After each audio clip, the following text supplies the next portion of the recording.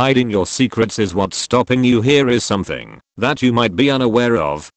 The things you are hiding may be stopping you from actually doing what you want. Just hear me out for 1 minute. Your secret could be the actual thing that's stopping you. Let's say you did something bad, and you're afraid that for whatever reason we'll judge you for it, or even to the extreme of violence. Humans are really good at forgiveness. You're much better owning your demons and letting what happens happen. But one thing is for sure, unless you own it, it's going to do it for you. The big moment isn't that big. Everyone has their own problems and really don't care about yours. Just apologize for it, own it, and move on.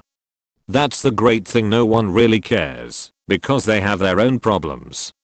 This is an inside game, no one else, just you for you.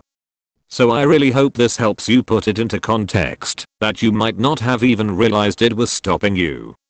Just get it off your chest and keep moving.